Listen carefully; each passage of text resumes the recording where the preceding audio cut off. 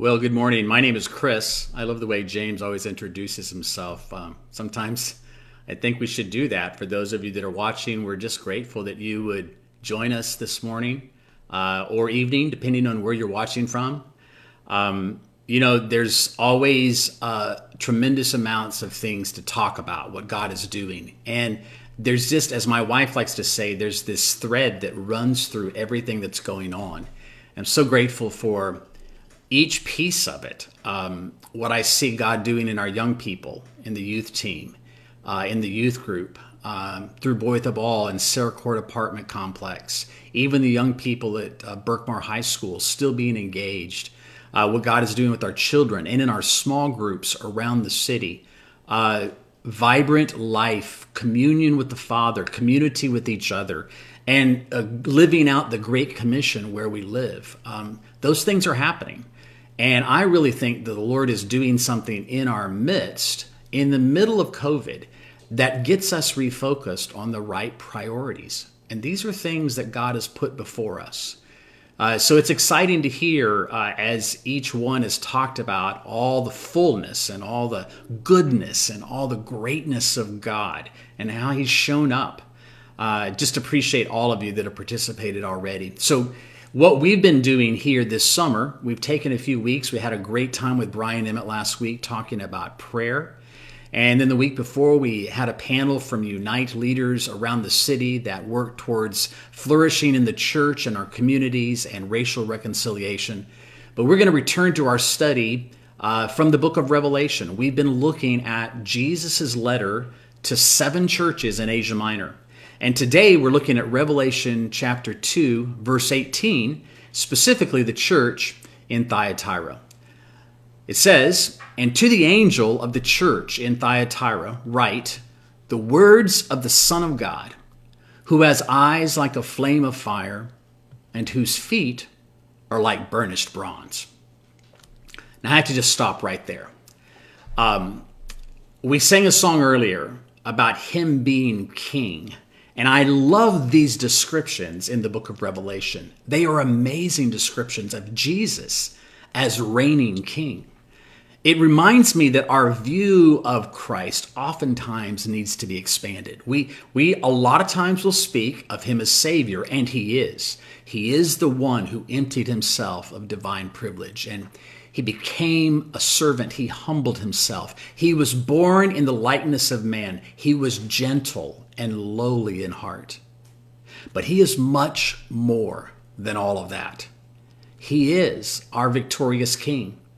Revelation 1 tells us that He is clothed with a long robe and gold sash. And that's an indication of royalty, and that the hairs of His head are as white as wool.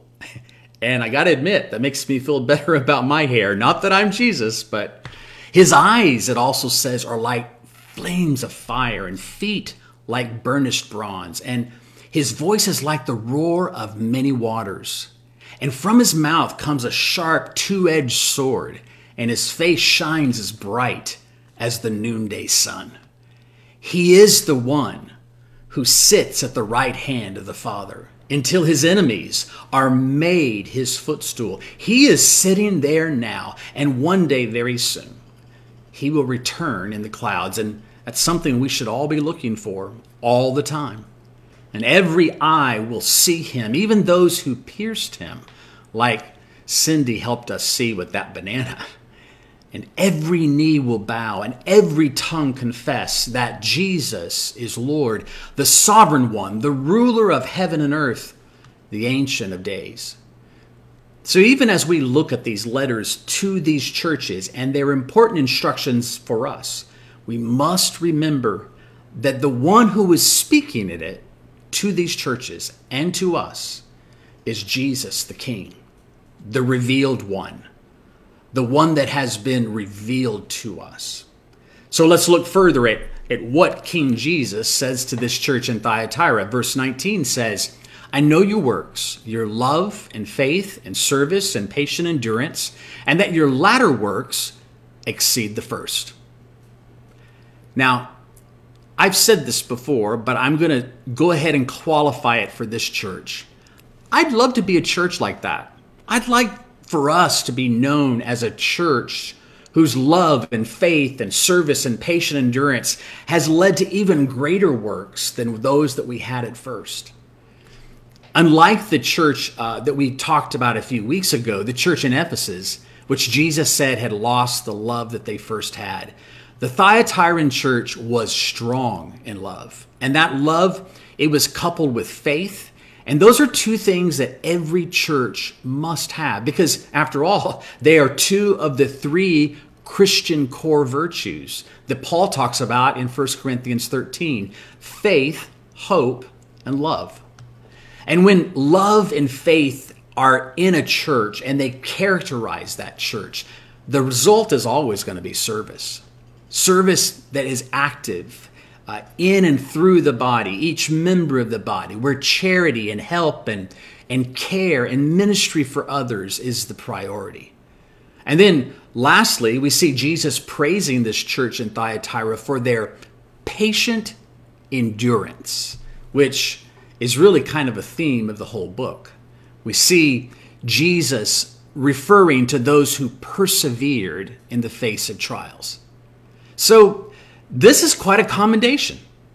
Jesus commends this church in Thyatira for their works, for their love and their faith, their service, their patient endurance. And to top it all off, he says their latter works exceeded the first. They were growing, doing it better at this point than the point they started.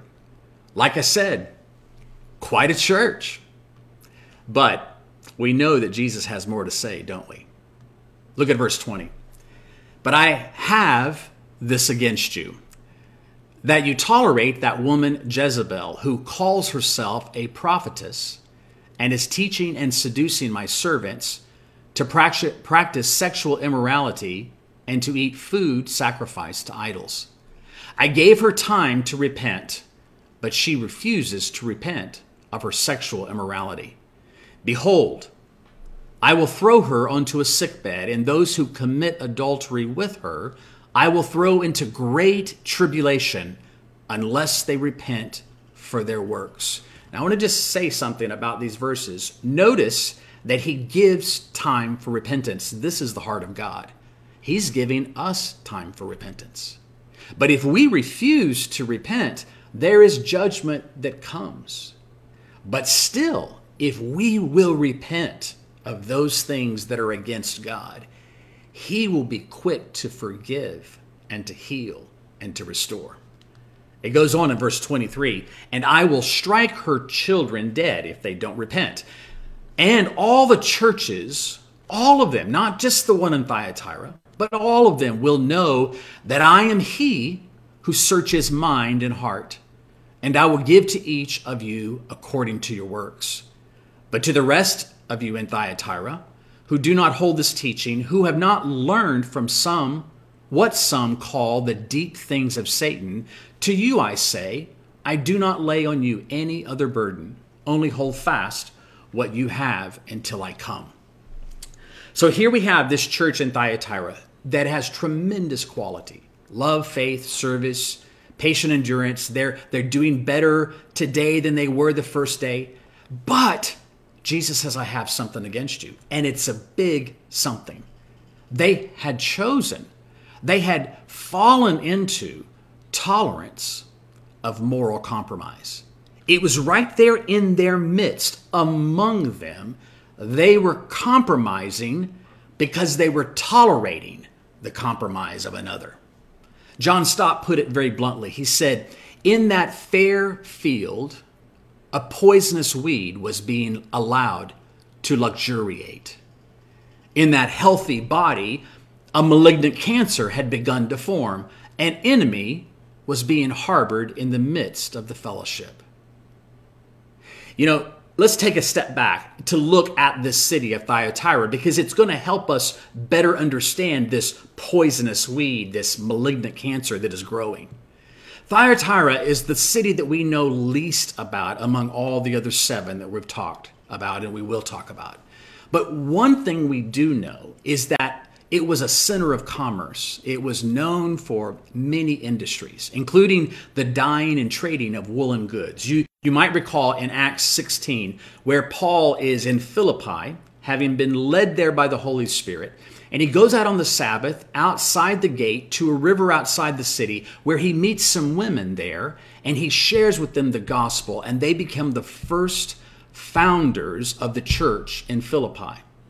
One of those women is Lydia, and she is known as a seller of purple goods, dyed woolen goods. And it tells us she was from Thyatira.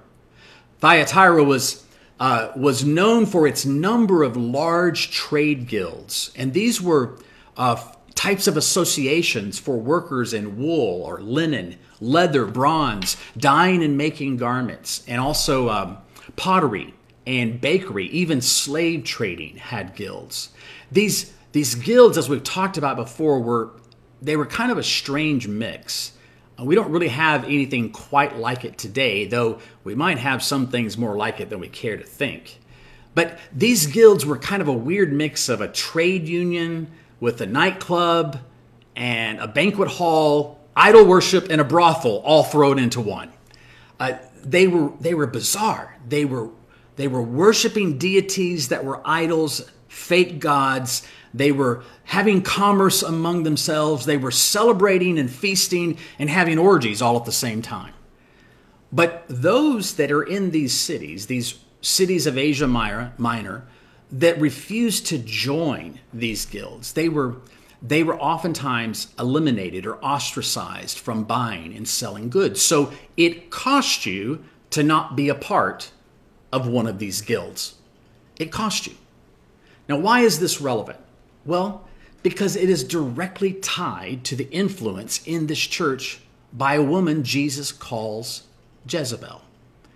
This woman is a self-proclaimed prophetess who is teaching and seducing believers, followers of Christ, to engage in the very pagan practices that culture is doing all around them.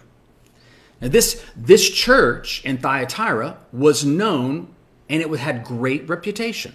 It had great love, great faith, service, and endurance, but it was tolerating this so-called prophetess as she promoted compromise in the church with the culture that was around the church. And she probably was maintaining a false narrative, a heretical statement, saying something like, God has granted us permission, a special dispensation that we might do these things. He means to bless us and do us good. She was probably promoting all sorts of justification to warrant people enlisting these types of behaviors. She might have even been saying that God would preserve them from any harm. They could do these things because they were his children. She might have even been calling such practices the deep things of God, which is why I think Jesus says what he does in verse 24 with tongue in cheek.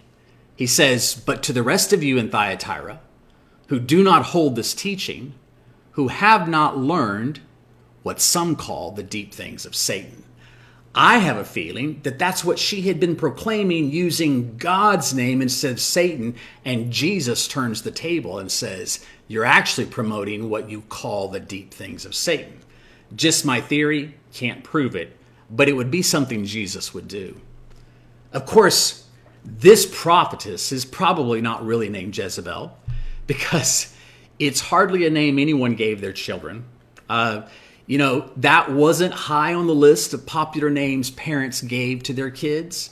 You probably wouldn't name your kid Judas or Herod or Balaam, certainly not Jezebel. Those were names you just didn't give to your kids. The original Jezebel was the daughter of a foreign king, a Sidonian king, and she was married to Ahab, the king of Israel, which already was a no-no. The fact that he would marry someone from another people group and allow for her to bring and corrupt his household and his nation with her gods and worship is despicable before God. In fact, of Ahab, it was said he did more to provoke the Lord's anger than all the kings that were before him. And largely, that was due to Jezebel's influence. Jezebel worshipped foreign idols. She did not forsake those things as she came to become queen of Israel. And she reintroduced them to Israel, promoting them, enlisting others to worship her gods. She slaughtered the prophets of Yahweh. She had a man killed to take possession of his vineyard, and she threatened to kill God's prophet Elijah. And she basically murdered anyone who protested the Baal worship that she promoted and introduced into the kingdom. Jezebel was wicked. She was evil. She was everything the Lord despises. So, whoever it is, whoever this self-proclaimed prophetess is in Thyatira, it was not a compliment for Jesus to call her Jezebel. She was teaching and seducing people in the church into spiritual compromise and idolatry, just as Jezebel had done in Israel in Ahab's day. Now, I can almost hear some people saying, well, that's great, but I don't do those things. I mean, I can excuse myself because I don't eat meat sacrificed to idols, and I'm not engaging in sexual immorality, at least not in temples. Remember this, however, that the Bible equates idolatry with spiritual adultery. Oftentimes, when God is calling out his people for their idolatrous behavior, he likens it to someone who is committing adultery against him, to someone who has broken the vow of covenant and decided to go off and sleep with another. Throughout history, idolatry is equated with spiritual adultery. So what Jezebel represents to us is not that we shouldn't eat meat sacrificed to idols, or that we should eat it. That's not really relevant to us today. But what it should indicate to us is that we are often prone to worship things other than God. We're all prone to that. My favorite hymn, prone to wonder, Lord, I feel it, prone to leave the God I love. When you are prone to go to another and worship there by giving your allegiance and your loyalty and your time and your resources, then you're engaged in Jezebel-like behavior. The spirit of Jezebel herself is rooted in anything that exalts itself against the knowledge of God. So here's the point that we need to understand. We are all prone to compromise. And God calls us back to himself to be committed to him. Here's another point that may be even more critical than the compromise that these were engaged in. It's not just that these practiced this type of compromised heresy. It's that others who watched them do it tolerated it. They let it happen. They didn't call it out. They allowed for it to be a part of the mixture of the church there in Thyatira. For whatever reason, they didn't call it out like they had done in Ephesus, where they called out false apostles, where they called out false teachers. But here in Thyatira, they were full of love and faith and, yes, service and endurance, but they were allowing for this compromise to go on. It's one thing for Jezebel and her followers to engage in idolatry and immorality, but Jesus calls out those who tolerated it instead of confronting and dealing with it. The heresy is bad. Tolerating it is just as bad. What is it? As we think about the American church, the church of today, what is it that we're tolerating that is just as bad as that which they tolerated in Thyatira? Are there things that we're putting up with that are ongoing in our midst that are just as bad? What is it that's being tolerated among God's people? Or what influence have we allowed into the church without firmly standing against it and calling out its deception? I'm not talking about the sin that's outside the church. You see, Christians are real good for calling out people who are sinning outside the church. I think we're called to love people where they are there. But we are needing to call out the sin that's operating in the church. Paul speaks to that. Jesus speaks to that. John is speaking that to this in this letter. We must judge ourselves lest we be judged. I regularly visit with my friend, our friend, Wayne Williams. He's James's dad. And we communicate several times a week, especially in this time. He's a tremendous encouragement to me, and I appreciate my relationship with him. And I really trust him as a prophetic voice in the church today. And he was sharing with me just a few days ago how the Lord has revealed to him how much he despises cultural Christianity. In fact, the Lord said to him that cultural Christianity is one of the things that is revolting in God's sight. And then Wayne shared with me the 4 signs of cultural Christianity that God showed him. I wanted to share them with you. 4 signs of cultural Christianity. The first is not taking sin seriously. Now, we could just spend a long time on that. I think that we are prone towards calling sin everything but sin. We call it a weakness or a difficulty. We call it a struggle. We call it a disease. But in God's eyes, sin is treason against him. It is choosing to do it our own way apart from him. It is missing the mark that he has called us to. And if we don't take sin seriously, we won't fully appreciate the grace that he gave to us to forgive us of our sin. So the first sign of cultural Christianity is minimizing or not taking sin seriously. Secondly, it's exalting love of country alongside love for God. Now, I don't want to dive into this too much, but I see where people can take many things that are good and elevate it to equal standing with their love for God. And that is idolatry.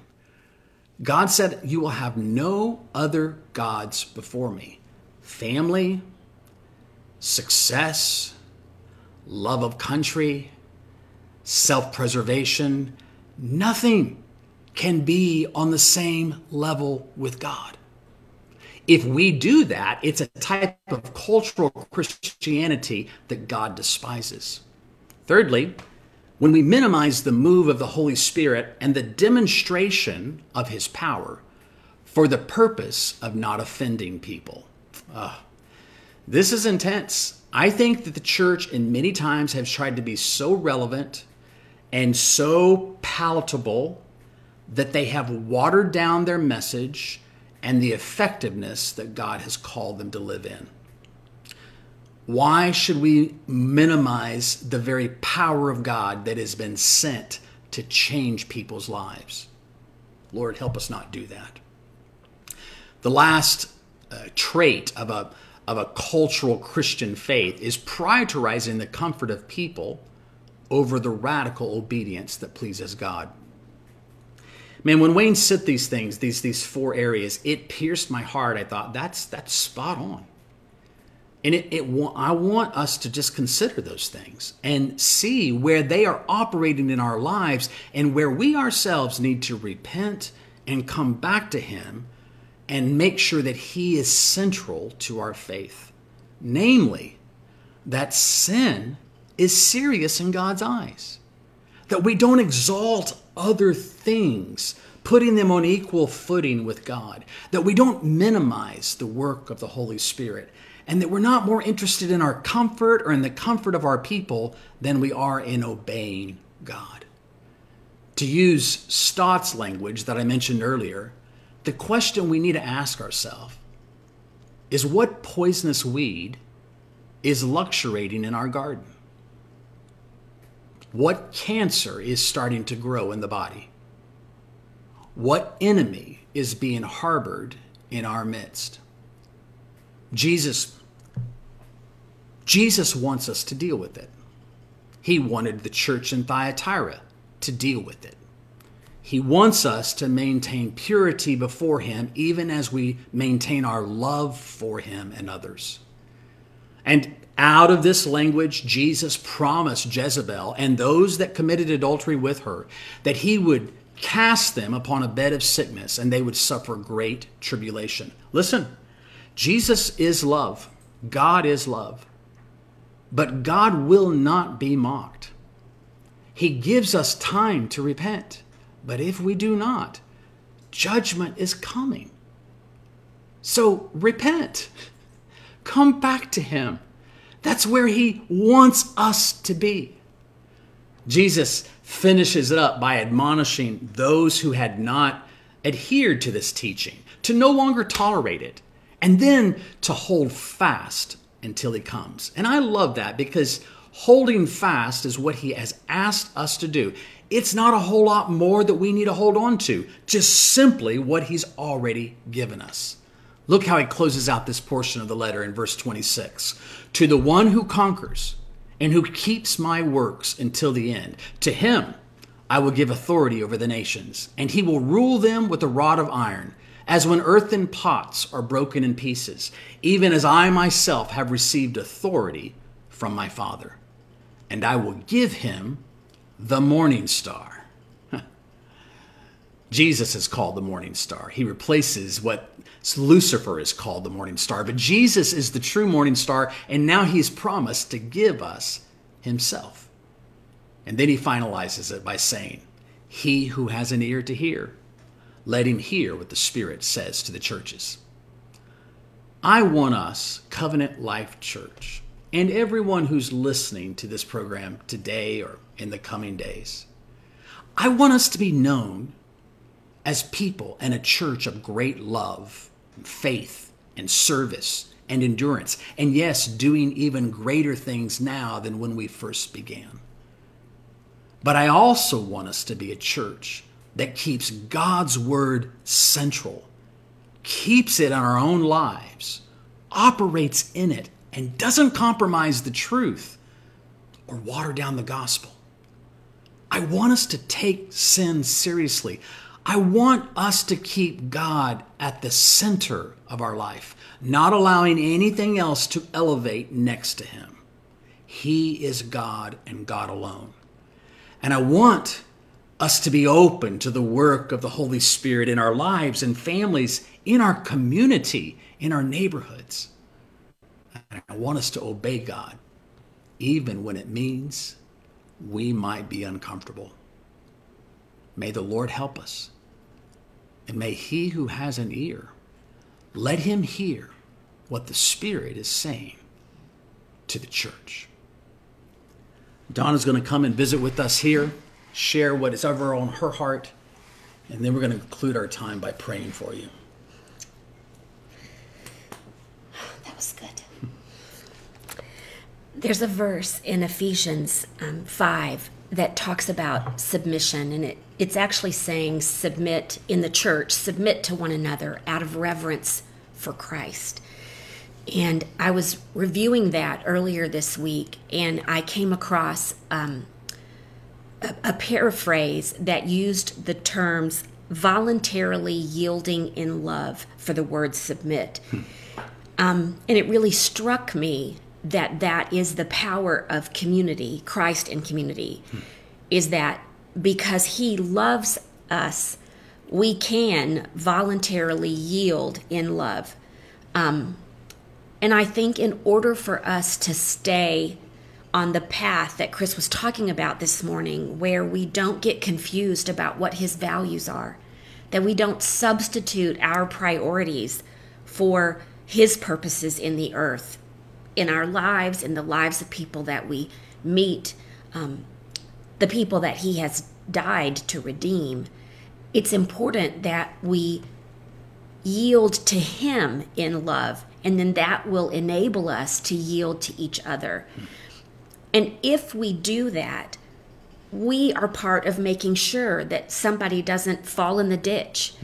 And I don't mean because we're policing each other.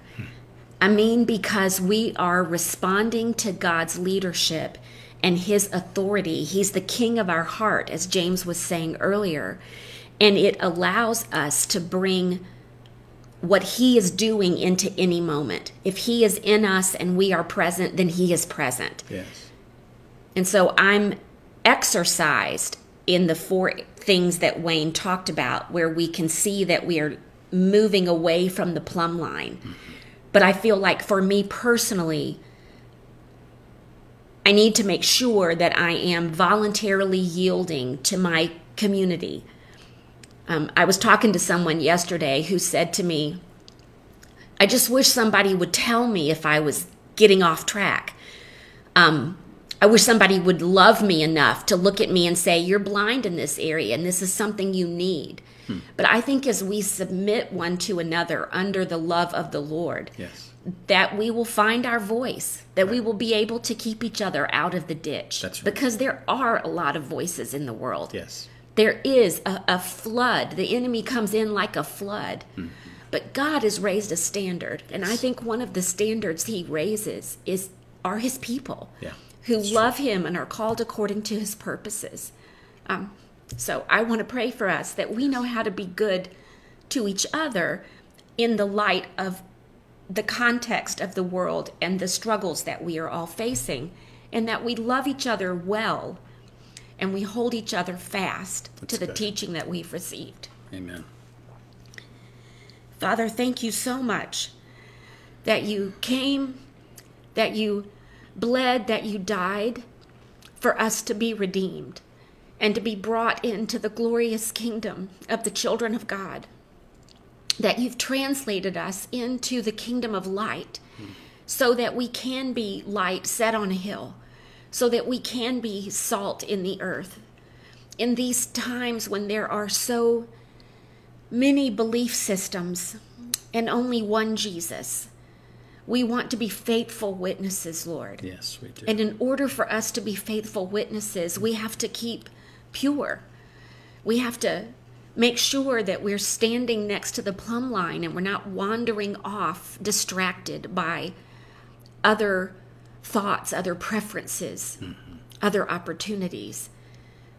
So, Father, I personally commit to voluntarily yielding in love to our brothers and sisters in the Lord, wherever they may be. Yes. I want to be a faithful steward of those community relationships. And I want to be sure that my heart stays tuned to you so that I'm not a distracting voice, but I'm part of what the Spirit is doing, that I'm listening, Yes. that I'm responding, that my heart is not hard today. And I ask, Lord, that you would do that for each of us that are hungry, Yes. that you in your faithfulness would cause us to be faithful to your purpose, to the move of the Spirit, that we would not be someone who leads others astray, but that we would be those who point to you, only you, with gratitude and with worship and with the things that we do and say in our lives. Yes, Lord. Lord, each of us need your help. We recognize that our tendencies are to slide away. They're to veer off, to miss the mark. But we thank you that you're a good shepherd and you call us back to yourself. You Yes. call us to repentance. It's not a mean word. It's a hopeful word. To return to the place where we were made to be. Yes. And so, Lord, we want to be those that have great love and tremendous faith and great service and ministry and even patient endurance. We want to be those who do it even more effectively than when we began. Yes. But we also want to be those who do not compromise, and who do not tolerate compromise in our own lives, in our own families. We want to be lined up with, as Donna mentioned, your plumb line. So help us, Lord, to take sin seriously in our own lives when you point it out to us. Yes. Help us return quickly and receive your help. And help us, oh God, not to elevate things into your seat. There's only one that sits there. It's the King. Don't let us put even good things up close to that.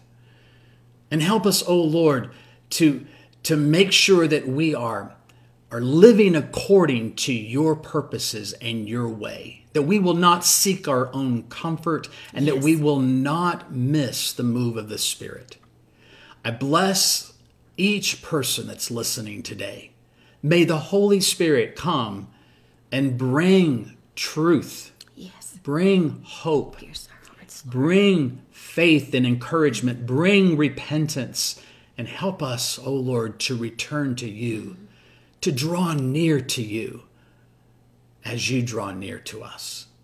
We ask all of this in Jesus' name. Amen.